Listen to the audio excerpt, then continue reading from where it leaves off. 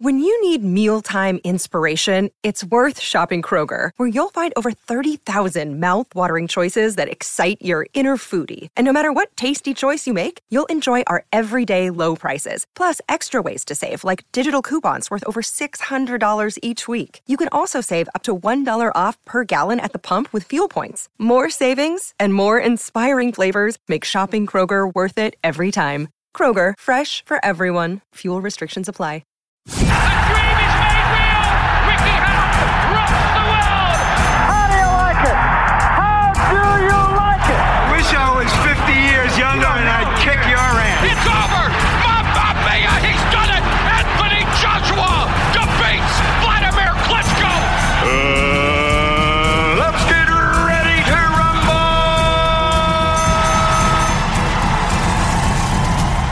Welcome, fight fans, to another episode of BTR Boxing Podcast Career Profiles. And today's episode is voted for by the users of Twitter, the listeners of the podcast. You voted for Joe Calzaghe's career profile, and it was in and amongst some of the greatest fighters of all time, and very surprising that it actually won. It was in there with Marvin Hagler, Pernell Whitaker and Manny Pacquiao as the greatest left-handers, so really surprised this actually came out on top, and Johnston was also very surprised that this one came out on top as well. So before we get into this episode, as always, go and find us on social media and follow us on Twitter at BTR Boxing Pod and on Facebook at BTR Boxing Podcast. Also, subscribe to the podcast by finding us on Apple Podcasts, BTR Boxing Podcast in the search bar. You can find us on Spotify, you can find us on Podbean, Stitcher, Spreaker, Player FM. If you are a YouTube user, you can go and look for Eat Sleep Boxing Repeats YouTube channel, subscribe, and we will get all the latest episodes uploaded on there for you to listen to via YouTube if you wish to do so. So then, as voted for by you, the followers of Twitter, the users of Facebook, the listeners of BTR Boxing Podcast, this is the career profile of the Welsh wizard, Joe Calzaghe. Joe Calzaghe!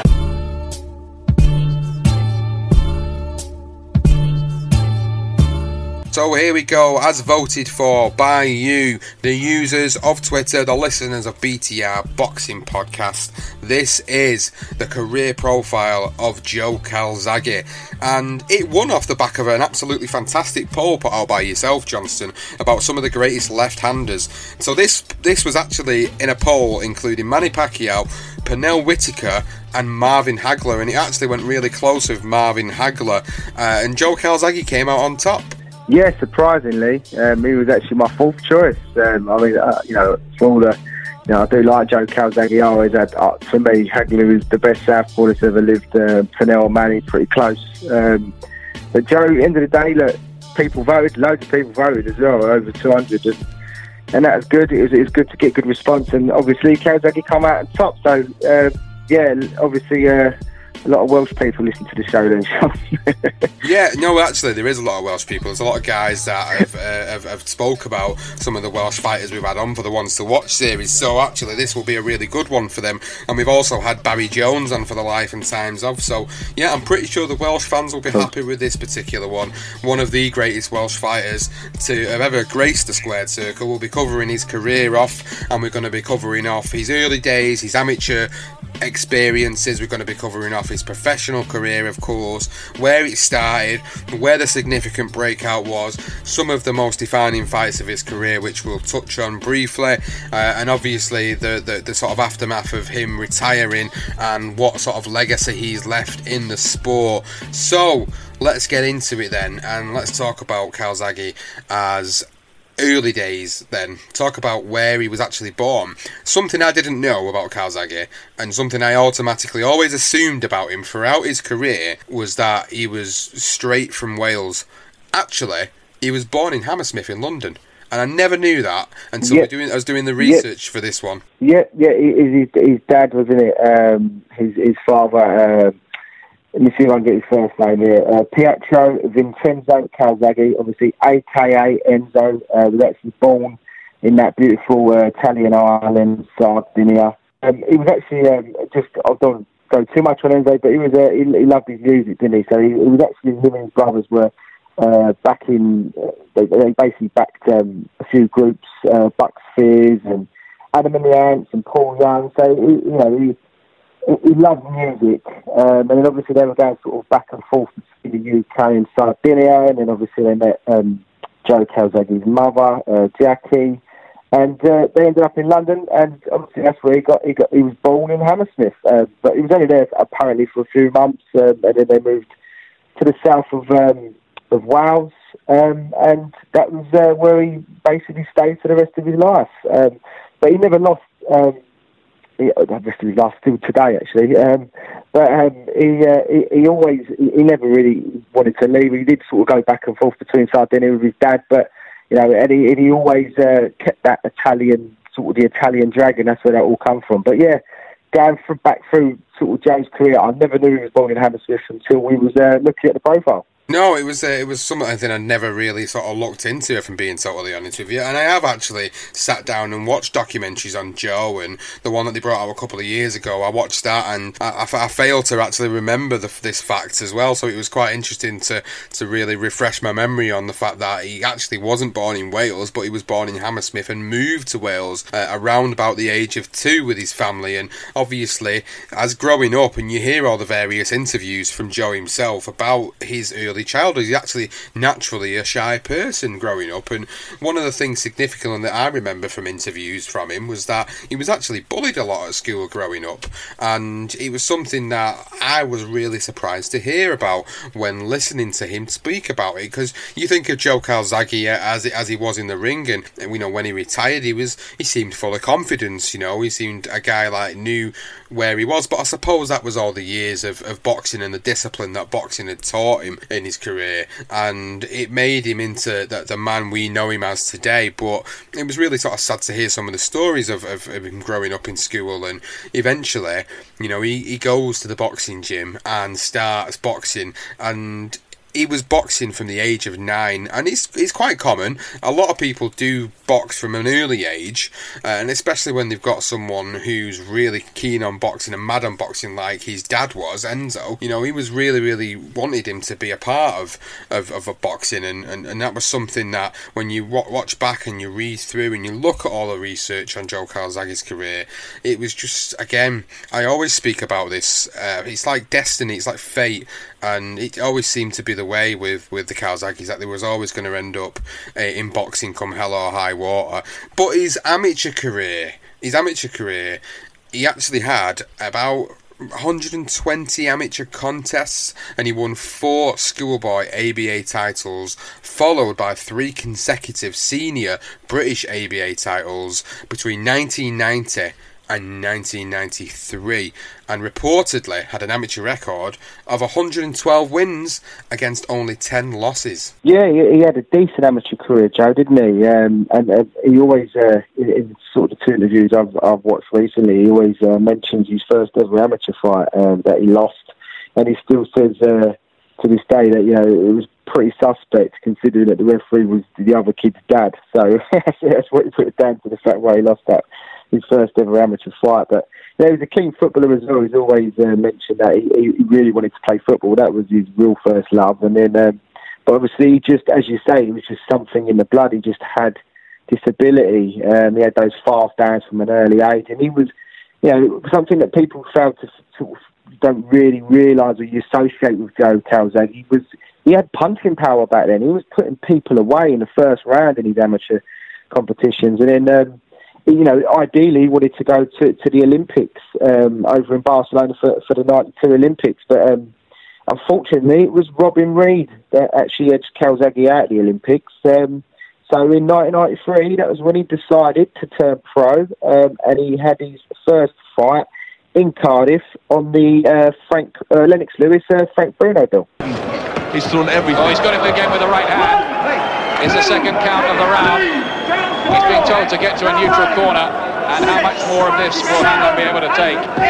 He's up at 8, he's brave, and the referee's taking a look at him and saying no more. It's a first round win on his debut for Joe Calzaghe from Newbridge in Gwent. The Welsh fans like this. They like the look of this 21-year-old who was an ABA champion at welterweight, light middleweight and middleweight, and well, he did nothing wrong there.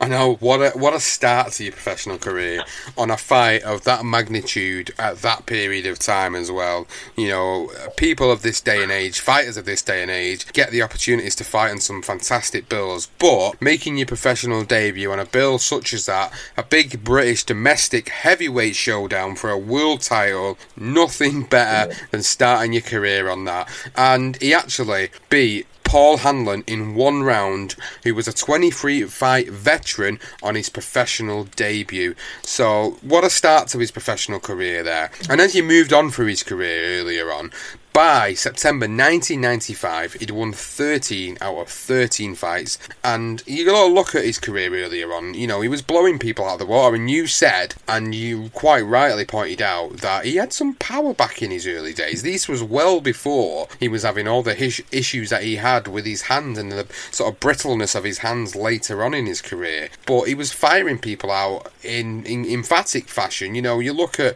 some of the early fights in his career.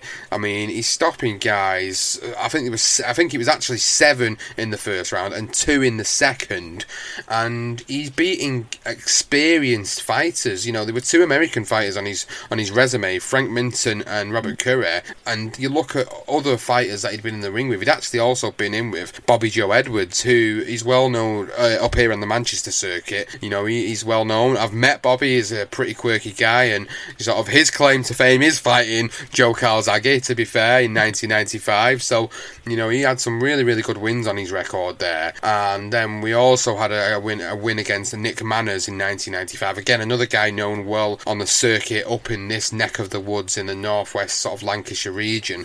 You know, he's another guy well known for his training that he does these days. But I think his first big breakout, really, for me, looking back on his resume and looking back on his career, was when he fought for the vacant British super middleweight title against Stephen Wilson. Yeah, I think that was the marquee sort of. He made his mark. It was an impressive, dominant display from Joe Calzaghe against Stephen Wilson. And you know, if I remember, I think Stephen Wilson had only lost 1 fight. So you know, it sort of coasted through Calzaghe. I think probably because he didn't make the Olympic team, and then obviously he decided to turn pro in '93. He sort of, it was just that lack of exposure. So he pretty much sort of went through the ranks that sort of as a relative unknown until obviously he met Stephen Wilson and won that British title. He obviously defended it against Guy Stanford, which was a first round knockout. And what he did do well was that he put people away that were put in front of him. There wasn't any real big names that at the time as such. I mean, it was sort of on the coattails of obviously that fantastic sort of middleweight division with Collins and Ben, and obviously Eubank. So they were sort of coming to the end of it, and this was, Calzaghe was this fresh kid working his way through. So sort of having a look sort of in the archives and sort of digging around to see if there were many British up-and-coming fighters. There wasn't really. And obviously then he beat Anthony Brooks as well in 2 rounds before the defence of the British title again against Mark Delaney, who Mark Delaney at the time was a puncher. He was a bit of a puncher and he was dangerous, and it was the first real fight and marquee fight for Calzaghe after the Wilson fight. The difference, cancel out the arrears, yeah. Every time he can bang with that. That's the one that's given Delaney all the problems. Yeah, when he puts them together, his punches like that, a little salvos, Calzaghe, it won't take a lot for John Cole to step in. See, he's standing off again, Reg. He's not getting involved, giving himself room to punch and wearing him down. I don't think Mr. Delaney has much left, Reg. Now, I said that the referee wouldn't take too long to stop it if he was really under fire for the whole of this round. See, Delaney's had no success. That's the problem here. If you're taking punches but you're getting punches back home, you can let it go, but he's just shifting punishment. I knew he would go in there, John Cole. He's right on the button there, and he saved this man. He couldn't go on like that. He's terribly marked up at the end there. Got all those bruises of battle, and a cocky but what a confident defence there by Calzaghe anyway.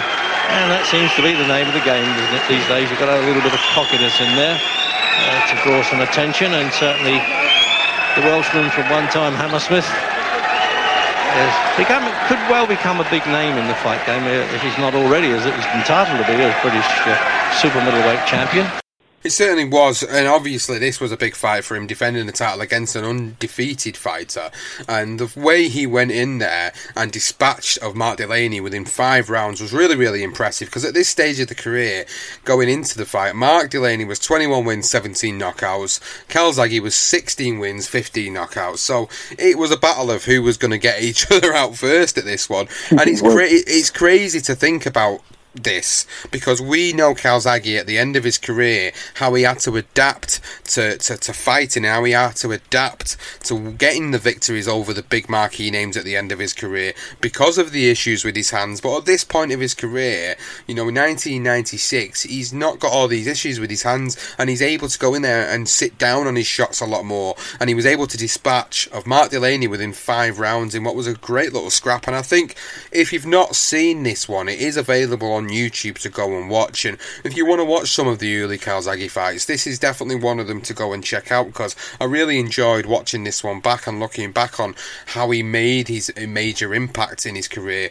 Because, being honest with you, I didn't really pick up on Joe Calzaghe as a fighter actually until the Chris Eubank fight, which we'll come to in a few minutes, because back then obviously there wasn't a lot of TV around in the UK to be able to pick up these fighters. You only really had ITV, who only had certain names on there because a certain promotion had the rights over that TV station, and you had Sky, and that was only if you was not poor enough to afford Sky in your house as well. So if you had a Sky subscription, you'd catch guys like Prince Naseem Hamed coming throughout his career, your Steve Collinses, your Robin Reed, you'd get to watch all these fighters coming up. Ryan Rhodes, another one, these are guys that were always on Sky and always on the Sky shows. So Joe Calzaghe, when I first got to see him, was against Eubank, and before he got to Eubank, he then went on to fight 5 more times before he ended up going in against Eubank, which actually,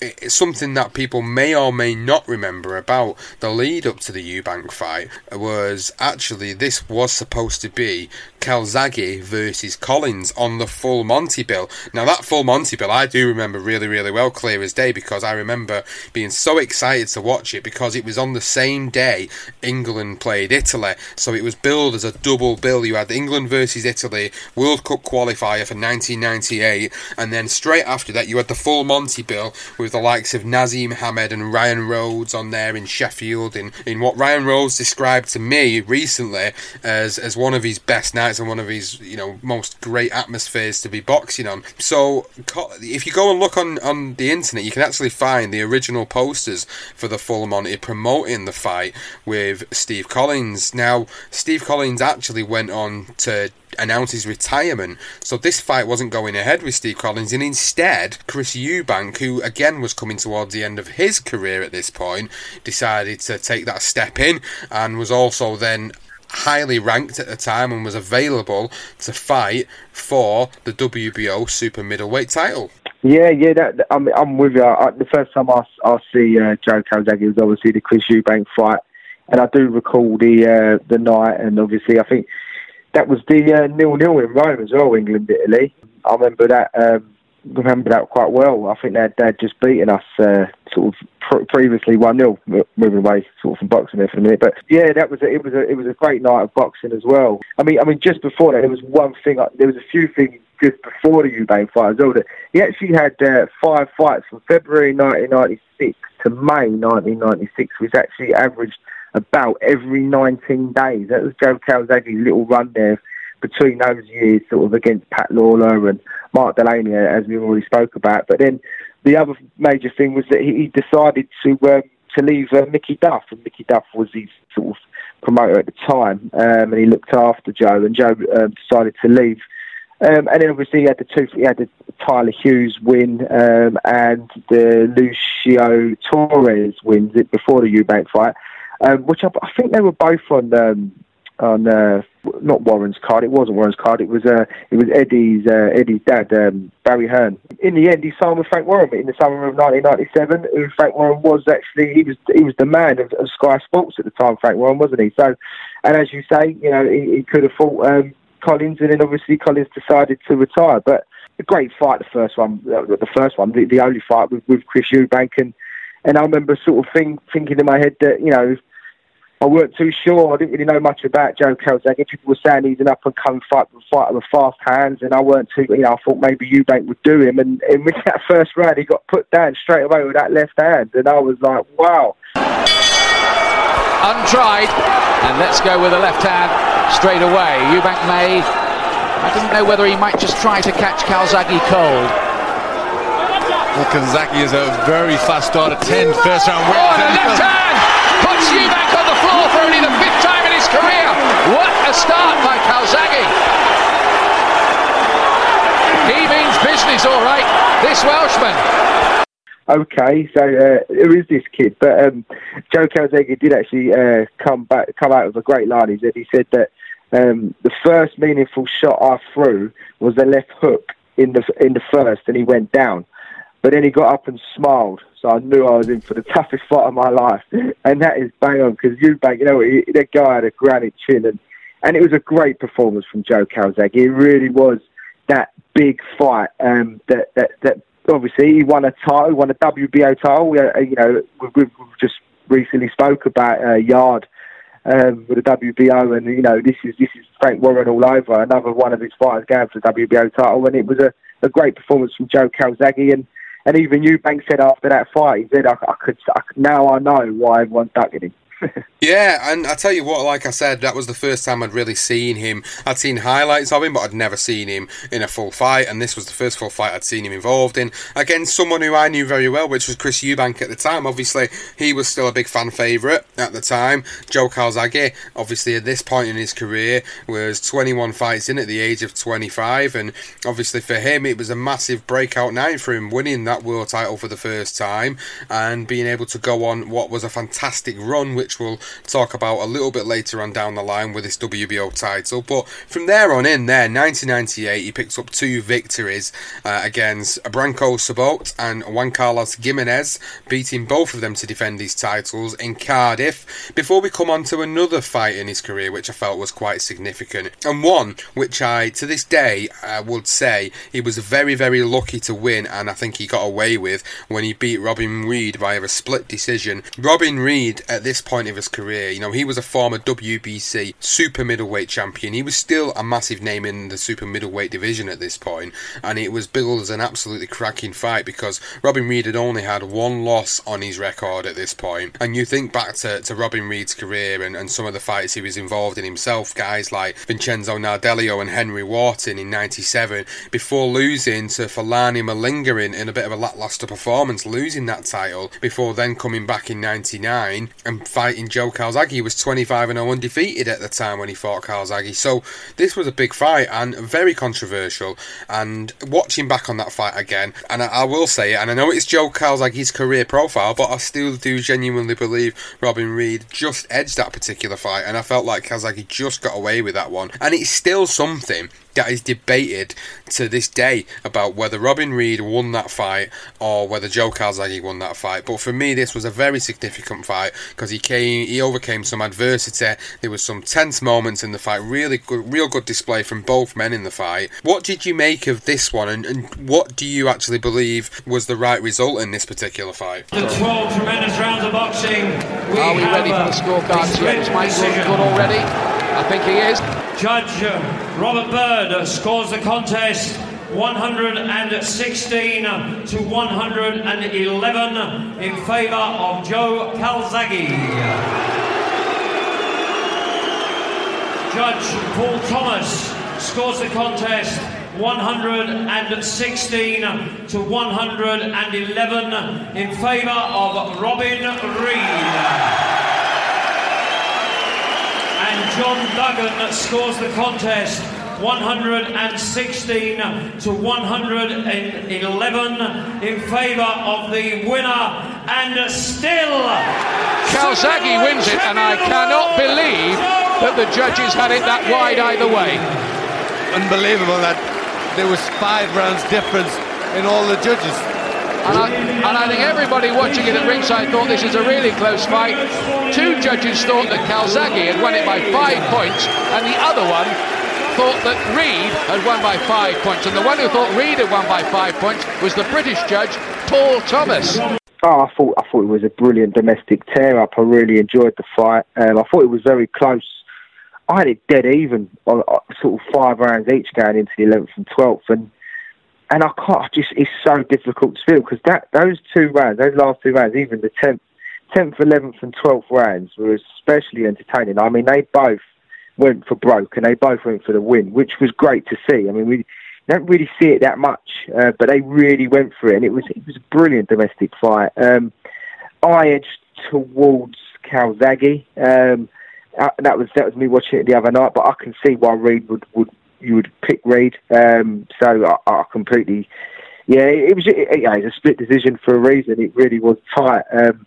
I mean, the fight itself, it was almost inevitable. I think for Calzaghe, he allowed Reed to get under his skin a little bit because obviously he when we spoke about it was potentially supposed to be Steve Collins instead of Chris Eubank, but obviously at the time Robin Reed had the WBC title, as you said. He had beat Vincenzo, hadn't he, Nardello. So he was he had his nose out of joint because the fact that, hang on, why aren't you giving me a title shot? You know, you got a title, you could give me the title shot. Obviously, he picked him in the Olympics as well. So there was always that. It was inevitable that eventually Frank was going to get these 2 in the ring together, and they didn't disappoint. It was an excellent fight. I thought Calzaghe did just edge it. I mean, he did mention the fact as well later on that he had the hands. You know, he had problems with his hands all the time, and it was roughly around this time. I think it was in the warm-up before. It sort of, look, I can't remember if it was a warm-up or if it was just a training beforehand, sparring maybe. He did hurt his hand, and then even had on what we fought Rick Thornbury and David Starry after the 2 fights after this. Actually contemplating and putting it because his hands were really giving him that much trouble, and he was beginning to get hindered by, and his training regime and schedule was taking its toll on him. So, but obviously he carried on. But that, this fight in particular was a real defining moment because if he had have lost, he wouldn't be the undefeated fight that we all know today. Well, that's also true as well. On the same undercard of the Joe Calzaghe Robin Reed was Richie Woodhall and Vincenzo Nardello. Richie Woodhall had actually picked up the WPC version of the title by beating Thulani Malinga, who beat Robin Reed. So he went on. It was a bit of a strange one, really, because obviously, as we know in a few moments, these Calzaghe and Woodhall ended up fighting each other, but obviously before that fight happened you had him beating Malinga for the title, defending it against Glenn Catley, who was a great fighter in his own right, and Vincenzo Nardello before losing it in late 99 to Marcus Bayer, who was another fantastic fighter coming out of Germany. So then we move on in Calzaghe's career at this point, and we get the fights, as you said, with a very underrated David Starry. He beat David Starry and Rick Thornbury, and he then went on to beat Omar Sheikha, and then this is where we get the Woodhall fight. And obviously we've heard interviews with both men. They were actually quite pretty pally at this point in their own lives and outside of the ring, so I don't think it was too difficult, but I think they knew it was business.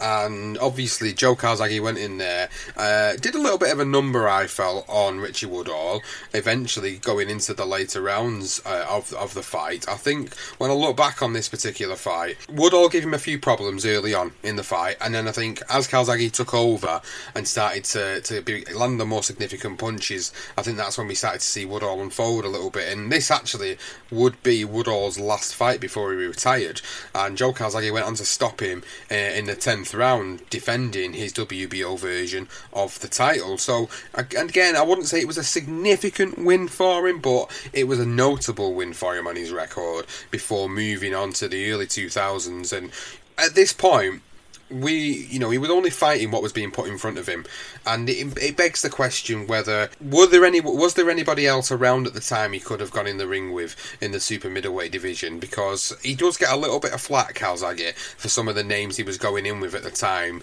So, around 2001, 2002, he was fighting guys like Mario Vite, who was 30, he was fighting Will McIntyre, Charles Brewer, Miguel Jimenez, Tucker Pudwell, Byron Mitchell. These were all leading up to sort of 2003, 2004 time, and he was still defending that WBO world title in the process as well. So people were giving him a bit of shit at the time for that, because of the fact that he weren't fighting some of the names that were in the super middleweight division at the time. And you got to remember, around this period of time, I think Roy Jones was still around in the super middleweight division, I think, at the time, and there was a lot of talk of maybe that fight happening at some point, and it never did. And at that period of time, obviously, as we know, he did go on to fight him later on down the line, but at this particular period of time where people will say Roy Jones was still, slightly, I'd probably say just pushing past his best that he was, but still a very big force in the division. So we never got to see that fight at that period of time. And Calzaghe, from some fans, does get a lot of shit for not taking some of them fights. And for whatever reason, these fights never happened. But, he was still beating everybody that was put in front of him. You go into 2004 and 2005, and he was beating the guys that really not a lot of people have heard of. Not a lot of people on the boxing scene had heard of these fighters at the time. So you get the casual audience, and they're thinking, I don't even really know who this guy is, but yeah, it's Calzaghe, he's looking really good, he's undefeated, he's still beating people, he's still the world champion, but we want to see him in with these big names. And I think that's where it led on to one of the most significant yet defining fights of his career in Jeff Lacey in 2006. Now, this has already been covered for the Legendary Nights series, so if you've not already heard the tale of Calzaghe versus Lacey, go and check that out. Go and find the episode on our feed for a more in-detail breakdown of this whole build-up and fight. But the Lacey fight, this was significant for his career. Probably, for me, his most defining fight. It was his most defining fight, absolutely, and as you say, he was getting criticised for the opponents that he was having to fight. You got to remember that, as you say, there were names out there, but he's always said they always wanted too much money. Obviously, he had a fear of flying, which didn't help. So he wasn't too keen to be going over to the States. So he's having to fight somebody like Mario Vite, for instance. I mean, that guy, he come over, he was 31-0, and the pressure was on Calzaghe that night, because obviously the same sort of that few months before, you had Barrera dethrone Naz, and then we had Lewis get knocked out by Ratman, and he come and done a number on him. All right, fair enough, he had a padded record, but he got rid of him. And then, I think eventually he did make that jump, and he went to Denmark, and he beat Will McIntyre on the Brian Nelson and Tyson undercard as well. So, he did make an effort of, to get over that fear of flying. I don't think he actually flew. I think what he did was he just drove to Denmark. That's just madness. But, as you say, he just wasn't getting these names. Mario Vite ended up getting himself back in a position to fight him again. So, in the end, it was just... people were obviously writing him off quite early for Jeff Lacey. He was the main man at the time. People felt that he was, they called him the mini Mike Tyson. So, for Joe Calzaghe, they didn't give him any chance whatsoever. But this was what he needed. Everybody said he needed this fight. He needed a big name. All well and good to defending your titles against these random fellas who people didn't really know too much. But, he wasn't getting any credit for it. So this guy came over to England... I say England. It was Manchester. Yes, it was Manchester, and he, everybody, as I say, they just assumed that Calzaghe was going to get blasted away. There was obviously the issue with his hand. I think he fractured a part of it. I don't know if it was a fracture or a sprain. A sort of a week leading up to the fight, and he said to Enzo, his dad, he was like, "Look, do you know what? I can't fight him. My hand's just too gone." And as I said to him, look, listen to me, even you could beat this guy with one hand. He said it could be easy. Your movement, your speed is going to bamboozle him. And that's basically what he did. He had been the champion for 9 years, WBO title now. And this guy was the guy that was going to come over here and just absolutely smash his face in, and we all know that was the complete opposite, because Joe Calzaghe literally beat him for 12 rounds. I think there was only one round that was given to Lacey, and that was for a punching behind. I think it was a punch behind the head or behind the body or whatever it was, an illegal punch.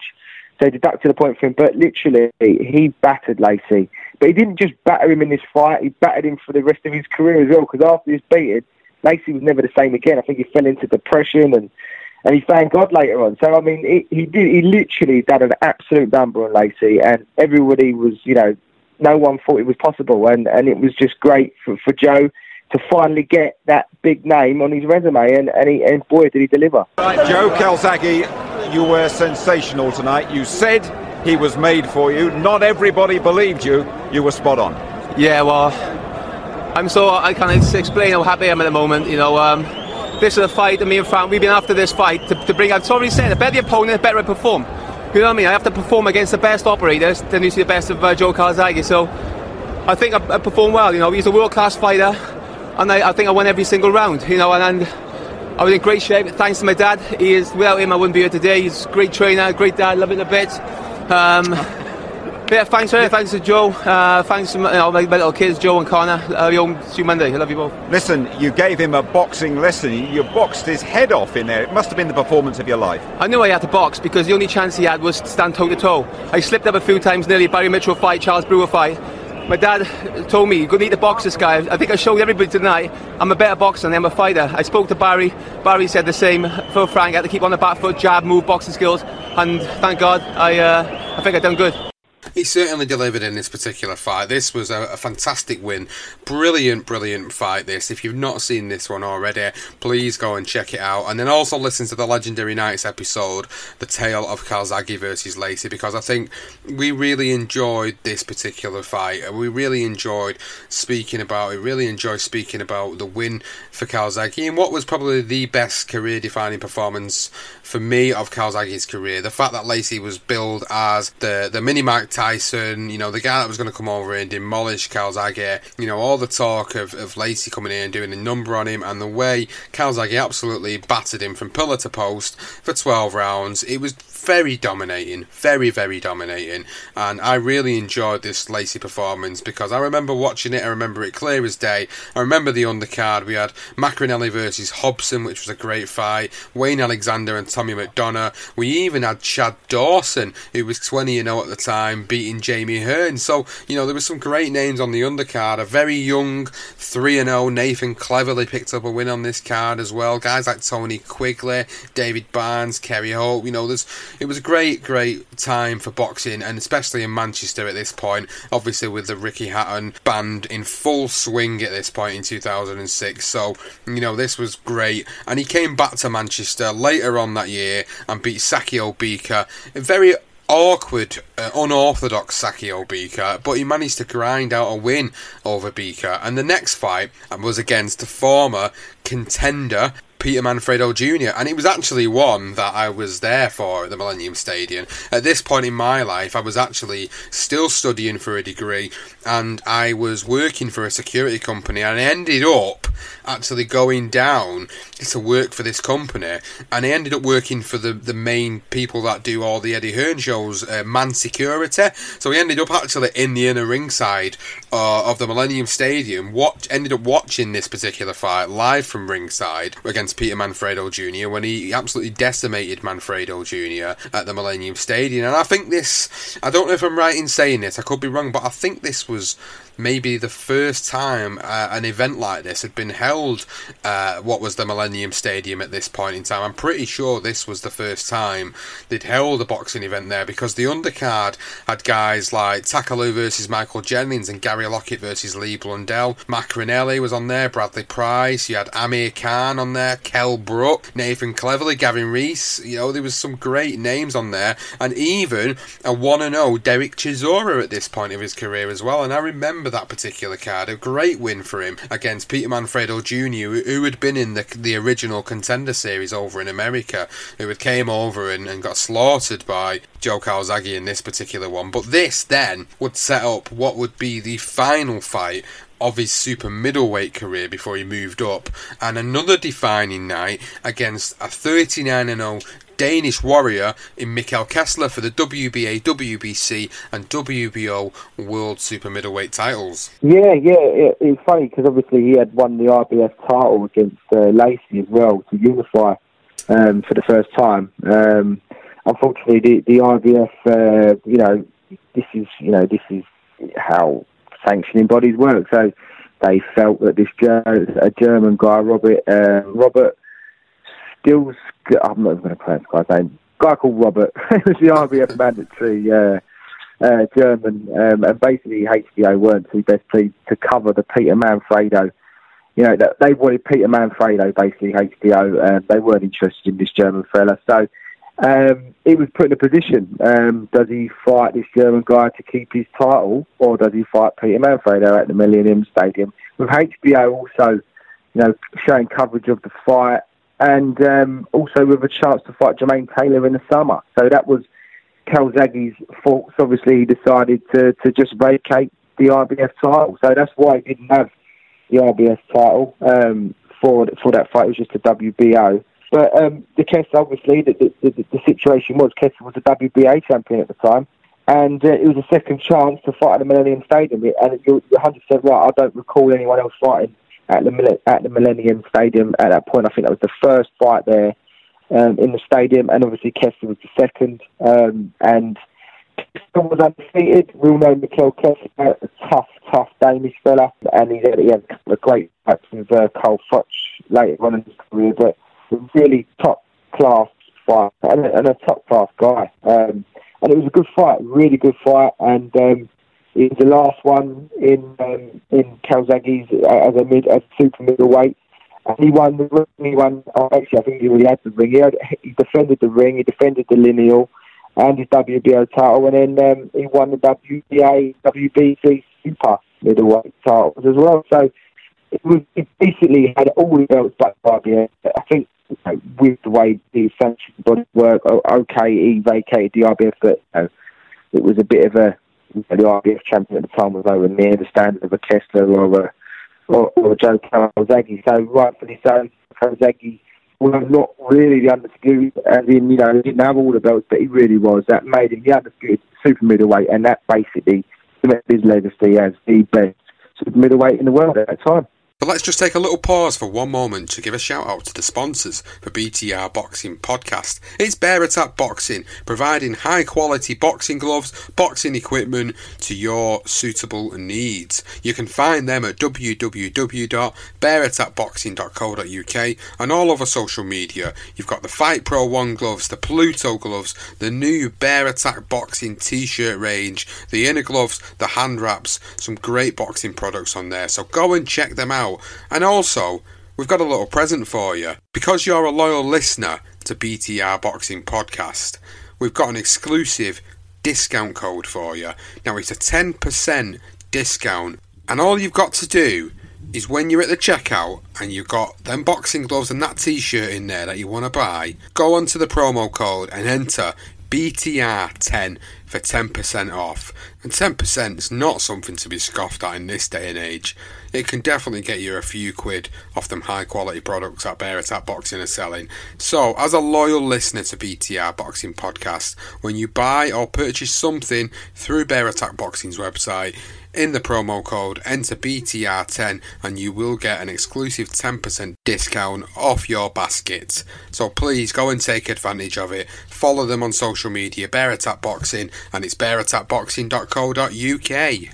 It certainly did cement his legacy as one of the best super middleweights of all time as well, and it's a very bold statement to make, but it's a bold statement I'd stand by. Now, again, we alluded to this fact a little bit earlier that people did slag off his earlier resume, but at this point, you got to remember he'd beat an undefeated fighter in Jeff Lacey, who was supposed to come over there and absolutely smash him to bits. That didn't happen. Then Kessler, 39-0, WBC, WBA champion at the time, came over, was supposed to beat Calzaghe, younger younger, fresher man, and Calzaghe outboxed him for 12 rounds, winning 4 rounds on 2 cards and 5 rounds on the 3rd card, cementing his legacy as one of the greatest super middleweights that Britain as a whole and Wales have ever produced. So that was great. And what else was there left for him to do? Well, obviously, he moved up a weight, and this is where 2 of the biggest names of his career was on there and on his resume, and this is where people will always argue about Joe Calzaghe, about his resume and about his career, because he fought guys that were supposedly coming towards the end of their careers in his final 2 fights. So we'll move on and we'll talk about his next fight. Obviously, I think from what I remember at the time, he wanted to move up anyway. I think weight was, if I remember rightly, and people can correct me if I'm wrong, but I think weight was starting to become a slight issue at this point, because his age is creeping up as well at this point. You got to remember, this guy had been around since 1993, making his debut on Lennox Lewis versus Frank Bruno, so he's getting older. What fight can he have next? But Bernard Hopkins, which was a fantastic fight for him, a massive name at the time, a guy who'd been in the middleweight division and held the title for a number of years, moved up himself, been involved in some great fights over the years himself, was regarded as going towards the end of his career at this point, and that's something we'll touch on in a couple of moments. But you can look back on Calzaghe's career, and at this point he's 36 and Hopkins is 43, and Hopkins has obviously been in there with some absolute amazing names over his career: De La Hoya's, Jermaine Taylor's, Antonio Tarver's, Ronald Winky Wright. So in the lead up to the fight with Joe Calzaghe, he fought Antonio Tarver, beat him, and Ronald Winky Wright and beat him. So he'd actually had a resurgence after losing Jermaine Taylor in 2005 back-to-back with a split decision and a unanimous decision. And obviously Calzaghe had just finalised and cemented his legacy in the super middleweight division. Now the build-up to this particular fight was quite interesting, because obviously Hopkins was very brash, as we know. He still is to this day. He's mellowed a little bit in retirement, but he was a bit brash at this time, and he was giving it all the talk about how he lived a clean life, and how he'd been to prison and come out of prison and gone on to define history in the middleweight division. And one of the most controversial comments he made in the build-up to this, in a little bit of a scuffle and a melee between two sort of entourages, was the fact that he was never going to let a white boy beat him. And oh my word, would them words come back to bite him on the arse when them two met in the ring. No chance, you lost, man. You got no chance. You're a legend. You're a legend. You're an I would never let a white boy beat me. I would never let a white boy beat me. I would never let a white boy beat me. I would never let a white boy beat me. If you fight, you will lose. If you fight me, you will lose. I'd never let a white boy beat me. And you can call it any statement you want. Anybody can break that. I would never lose to a white person. I can't wait, man. It's going to be...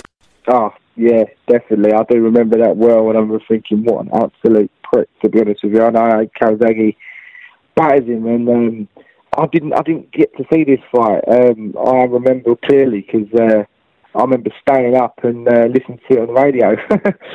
One of those fights that I just had to, I had to go back to basics, unfortunately. But I remember being quite nervous, because I really wanted Calzaghe to do Hopkins, especially after putting a stupid statement out like that. And Hopkins was one of those, really. You either loved him or you didn't like him.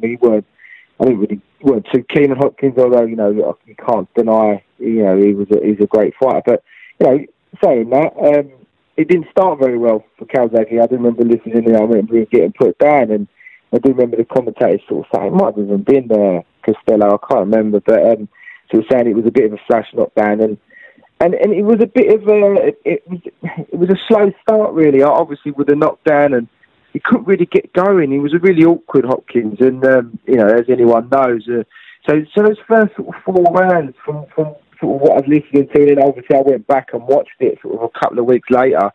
And it took a while for him to get, but when he did, he was reading those right hands Hopkins, and he was moving well, and just controlled that fight and sort of smashed Hopkins really for the rest of the fight for me. And I thought he won it quite convincingly. 2 of the judges had it quite convincingly, and one judge which I'm sure we'll all know and remember, was Adelaide Bird. No, Adelaide Bird, notorious as ever back in 2008, giving an absolute shite scorecard as always. But going back to this Hopkins fight then, yeah, obviously I remember it getting him, he got knocked down early in the fight, he got caught cold with a punch coming in, and obviously that was it then. He had a bit of an uphill struggle from there because, we know that he was fighting an American fighter over in Las Vegas. The odds are stacked against him really a little bit at this point, but then he come back and put on a really, really good display. I also remember the point when he got him into the to the corner and he sort of pushed him or forced him into the corner, and he sort of did like a little bit of a gyrating on his arse, didn't he? Like and just sort of taking the piss a little bit out of Hopkins, and it was great. It was great to look back on. Even now, it still makes me laugh. And I remember watching it at o'clock in the morning, thinking, "Yes, you go on, Joe. You go and show that absolute arsehole, that guy who's bringing race into the equation." I mean, I'm not being funny, but if this was said in 2019 now, if he would have said, "I'll never let a white boy beat him," if that would have been said the other way around, if that would have been Calzaghe saying, "I would never let a black man beat me," there would have been riots, there would have been all sorts of media outlets covering this, talking about racism and all sorts. But, this got left under the radar a little bit because it was completely different. So, that kind of brought a little spite and a little needle into this particular fight. But then obviously Hopkins went on to pick up a title later on down the line by beating Kelly Pavlik. So actually this win made it more defining in Joe's career because of what Hopkins went on to do. You look at what Hopkins did after he lost to Joe Calzaghe, and he went and beat Kelly Pavlik. He then went on and beat Roy Jones Jr. He then got a draw and then a victory over Jean Pascal to win the WBC, the IBO and the vacant WBC Diamond lighter heavyweight titles in there. So think about it like that. This is a guy who went on to do some amazing things in the sport. He went on and beat Bebek Shumenov and won the WBA, IBF and IBA light heavyweight titles. So I'm not being funny. Like, people talk about this win with Calzaghe over Hopkins as, oh, it was a close fight, it could have gone either way and blah blah blah. But I'm not being funny. This win was very significant in his career. People say he was cherry picking fighters who were old and who were at the end of the career, but to me this win was even more significant going for what Hopkins went on to do in his career. And then he got to his final fight of his career, which was a shame really that we're going to talk about this as his final fight, because I would have loved to have seen him carry on just for maybe one more year longer, and maybe that fantasy fight with Froch would have happened if he would have been around for another year. But the Roy Jones Jr. fight was something he always wanted. This was something that should have happened around about the 2000-2001 mark. It never did, and they both admitted they wanted the fight. They eventually got it on in November 2008, and again, Joe Calzaghe's down early on, getting caught cold off Roy Jones Jr. Calzaghe knows that Jones is quicker in the center of the ring, and down goes Calzaghe. Just as he was down in the first round against Hopkins, he's down in the first round against Jones. And Jones makes his point that he can hurt Calzaghe in flurries inside. But he may not make it out of this one like he did with the Hopkins. He's much more hurt. He's seriously hurt. The other one's more of a flash knockdown. Much more badly hurt than against Hopkins. And fighting rather than trying to get away. Calzaghe's going to take the chance that he can keep fighting with Jones after taking a big shot. And he goes forward, wading in. But Jones is going to have a 10-8 round with which to begin the fight. Yeah, once again he's put down. Yeah, pretty similar, wasn't it, to the Hopkins fight in terms of, he was just up against it from the off. But it was a good fight. I mean, there were close rounds which followed the knockdown, but Calzaghe did take control of the fight, and sort of in the eighth round, I think Jones, he got cut on his eye. But it was, for me, it was pretty easy night's work in the end for Joe Calzaghe, and he proved he spread that his hands so fast. I mean that's the one thing with Joe. I think at this point as well is that in terms of sparring, he wasn't able to spar. I think they used to just do intensive sparring like a couple of weeks or so. 3 weeks before the fight, he just, his hands were just shot. He just couldn't hit hard enough, and hence the reason they had the early knockouts. And then later on, he wasn't able to get rid of guys as easily as he was able to. Like you said, he weren't able to load up on them shots. But so it was another significant scout. At the end of the day, Kessler and Lacey are obviously the two big ones because obviously they were big names and they were touted to be superstars. And Kessler did go on to become a champion, and he's right.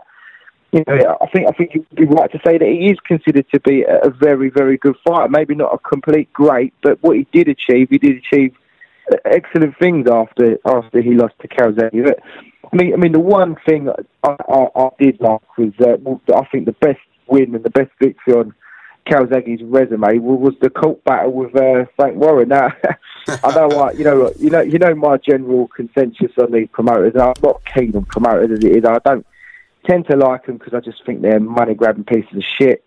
Look, and when I do say that, I do mean the big promoters. I'm not talking about the ones on the lower cards because those guys do a lot for these up and coming fighters. They're not all in it for the money, but when it comes to these lot, it absolutely is. Because Calzaghe, after the Hopkins fight, he ended up splitting with Frank Warren in June 2008, and he wanted to promote himself. So Frank Warren, rather than just let the guy go, he decided to put a court case against Calzaghe, claiming that a verbal promise to promote the Roy Jones Jr. fight was broken and that Calzaghe actually owed him $1.4 million. This is where it says dollars, so obviously not quids. But Calzaghe in turn claimed that Warren owed him past fees. So in March 2009, the High Court ruled that Warren had persuaded Calzaghe to sign contracts under duress when Calzaghe was hungry and dehydrated preparing for matches, and that Warren's company, Sports Network Limited, actually owed Joe Calzaghe $2.8 million in unpaid fees. And I was well happy with it. Do you know what? I knew they went to court. I didn't realise he got $2.8 million for it, and I think that is probably one of the best victories on Calzaghe's record, because I can't stand it when these promoters do things with their fighters. So millions of pounds from someone like Calzaghe and through other fights throughout the years, and they go and take him to court over it just doesn't seem right, and I think it's ridiculous. But so yeah, I thought that was a great win for Joe. It was a great win for Joe, definitely. It's like, as you say, not going too all promoter-ish on it and slighting him, but I totally agree with what you said about promoters, 100%. But Joe's career ended with a victory, and a dominating victory, after a rocky start against Roy Jones Jr., and obviously his hands were shot to shit at this point. He could have stayed on for another year. We could have had fantasy fights with guys like Carl Froch, who was just coming into his own in December of 2008 when he beat Jean Pascal for the WBC super middleweight title. We could have seen that. We would love to have seen that. But Joe made the right decision for this point in his career. He decided to retire undefeated with 46 wins and no losses, becoming one of only 15 world champions who was undefeated as a world champion. These were guys like Floyd Mayweather, Rocky Marciano, Andre Ward, Terry Marsh, Harry Simon, Jimmy Barry, Ricardo Lopez in there. You've got Sven Otkert, Dimitri Pirog. We've got all these guys that some of them are no longer with us, of course, but some of them are still with us and are still active in the boxing scene in some capacity. So to have his name etched in stone against guys like these is amazing, and it's an amazing achievement. And BoxRec is obviously the Bible of boxing for a lot of us these days. Everyone goes into BoxRec to check out rankings, to check out upcoming fights. BoxRec actually have Calzaghe as the best super middleweight of all time, which I wouldn't argue too much with. I'm sure there'll be a lot of debate and subjectiveness over, but in terms of what we've produced over in Britain, as a whole, not just thinking about just Wales individually, but in Britain as a whole, he's probably one of the, if not the best super middleweight we ever had. People will argue there's Nigel Benn and Chris Eubank, of course, but Calzaghe kind of, if he's not at the top, he's in the top three for people, definitely. And what he achieved in his career was amazing. He held that WBO title for 10 years. Let's not forget that. He held that title for 10 years, making 21 successful defences, the most in super middleweight history before his move to light heavyweight. So, for me, what he achieved in the sport is amazing. Even his peers in boxing, guys like Ricky Hatton, said Joe Calzaghe is the best fighter Britain has ever produced, and when you've got your counterpart saying stuff like that about you, you know, that says it all, really.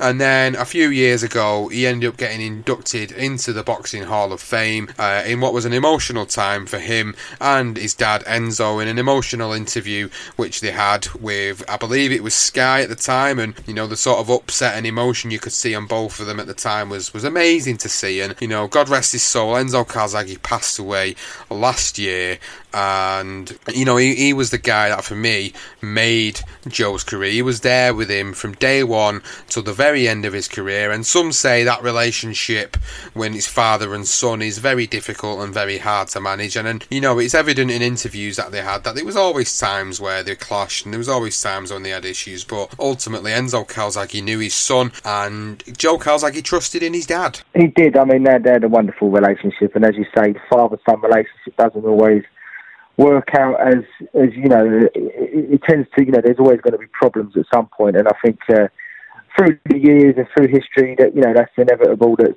they don't always work. But this one in particular, I think that it did, it blossomed. I mean, Enzo was, again, I mean, I think that's where Joe was slightly criticised as well, because Enzo didn't have that boxing background as such. He had a love for the sport, but he wasn't really a fighter, was he? So, but you know, he went on to coach other champions in Enzo Maccarinelli, didn't he? I think that it was his training when he went and won a world title. So, you know, he was able to do other stuff as well. So, and that was great. And obviously, yeah, his passing sad. I mean, that was terrible. That only happened last year. It feels like last week, really. It doesn't seem like a year ago, to be honest. But, you know, as you say, is he the best super middleweight?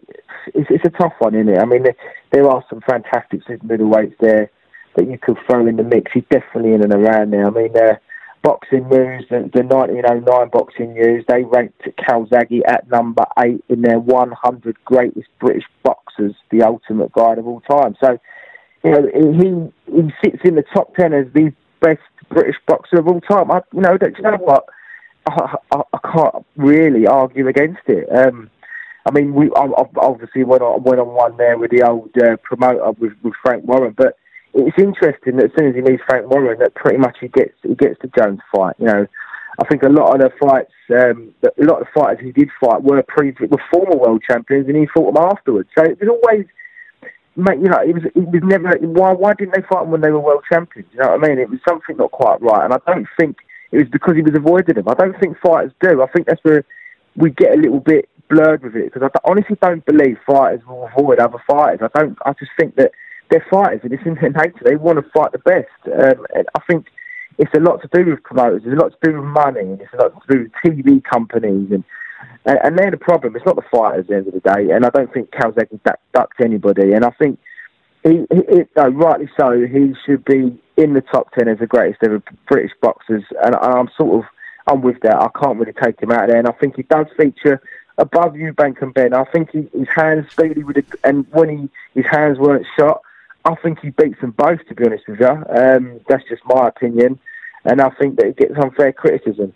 So for me, he's definitely one of the best we've produced, and you know, it was great to watch his career and blossom into the super middleweight champion, undisputed. Whether he had the IBF or not, he was undisputed in my eyes, and obviously go on to get those two marquee names at the end of his career. Such a massive deal that went to the States. I think there's always going to be doubters there that he never come over to America, you know. He beat those, but he haven't come to the States. So I agree with that. And I wanted to go to America and fight. I wanted to go to the States. So I went there not just once, but twice. It'll be two of their greatest. I fought two good fights out there. And I think I showed balls. I always try to give my best. I always want fans, like people say, how do you want to be remembered? But listen, I always fought the best I could fight at the time. And also, I always fought my heart out. I always tried to entertain, sometimes too much.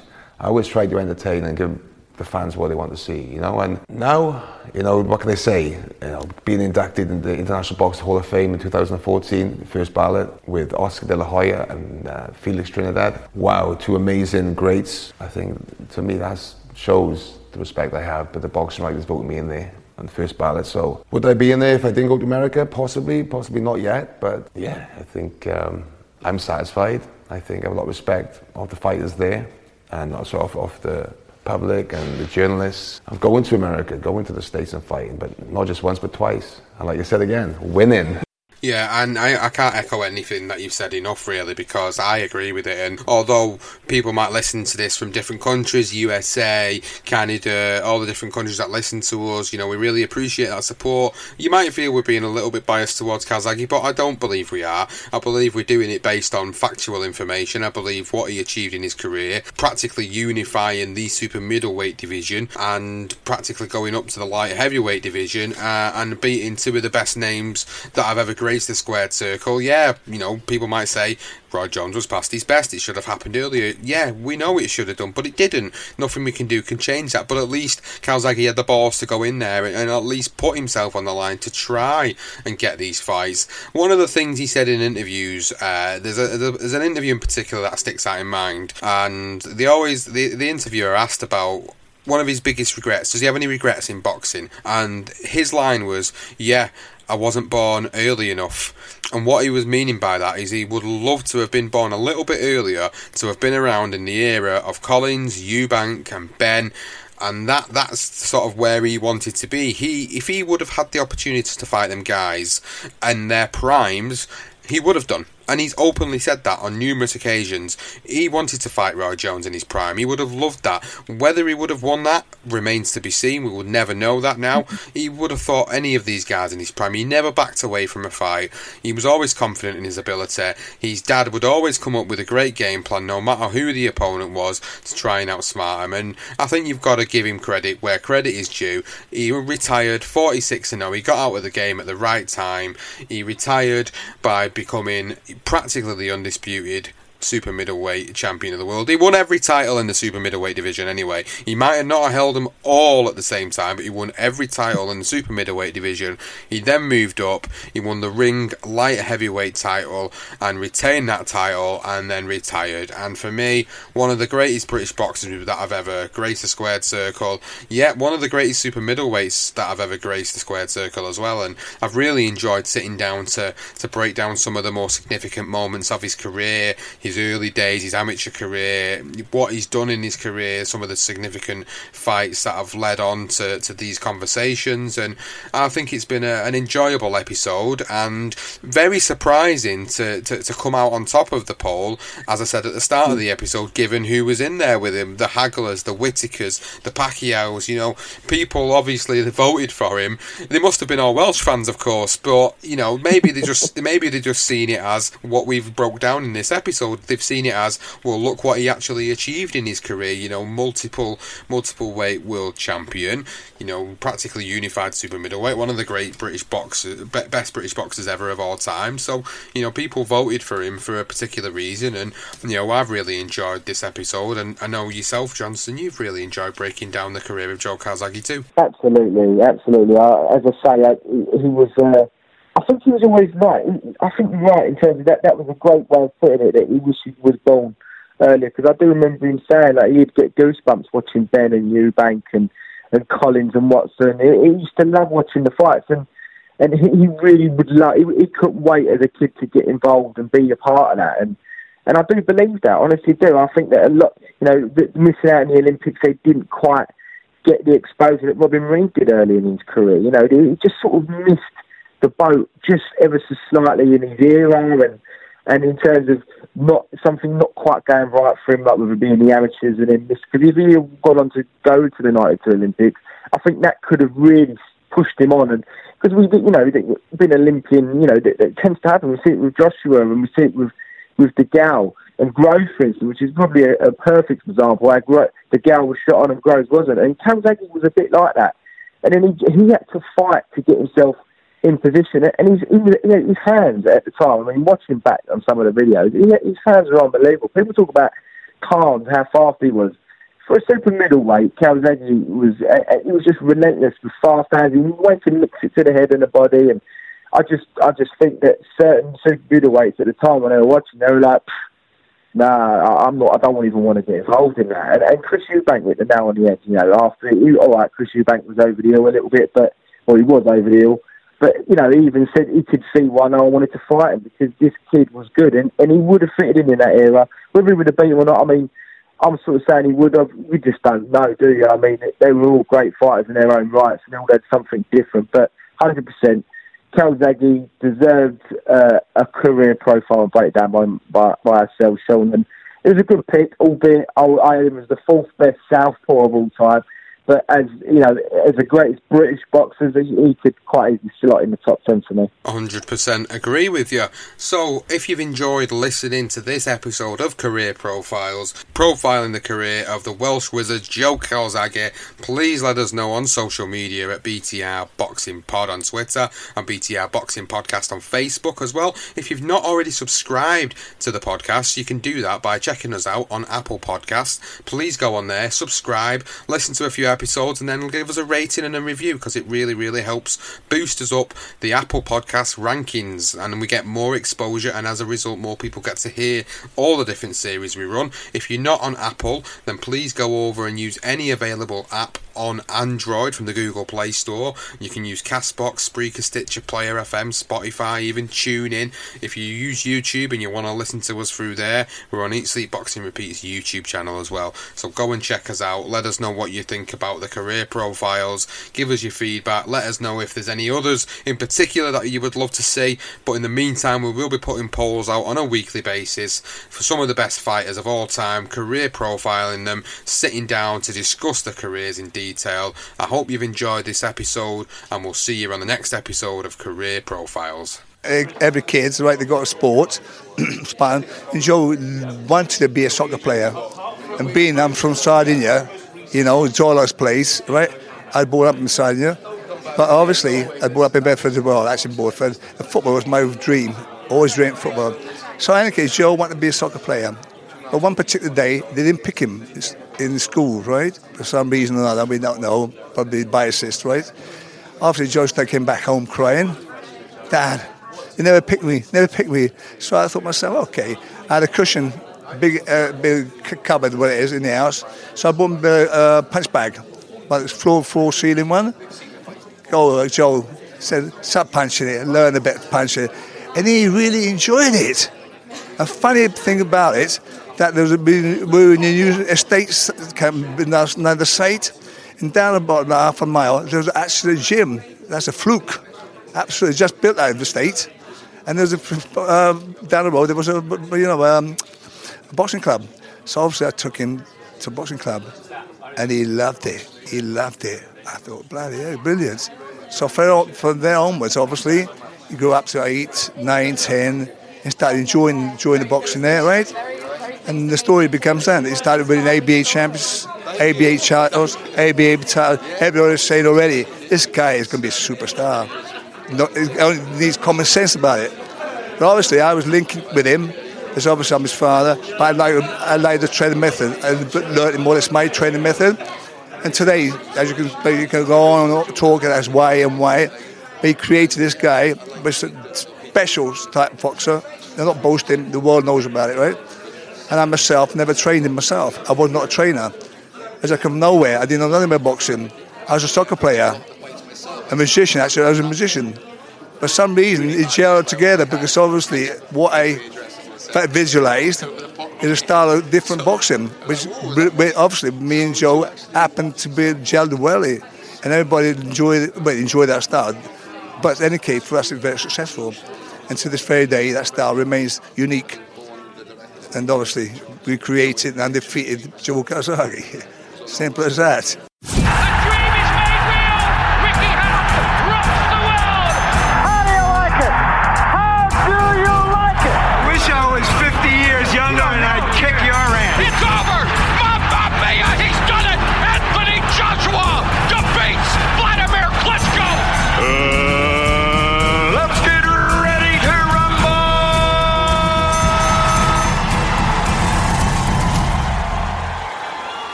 Podcast Network.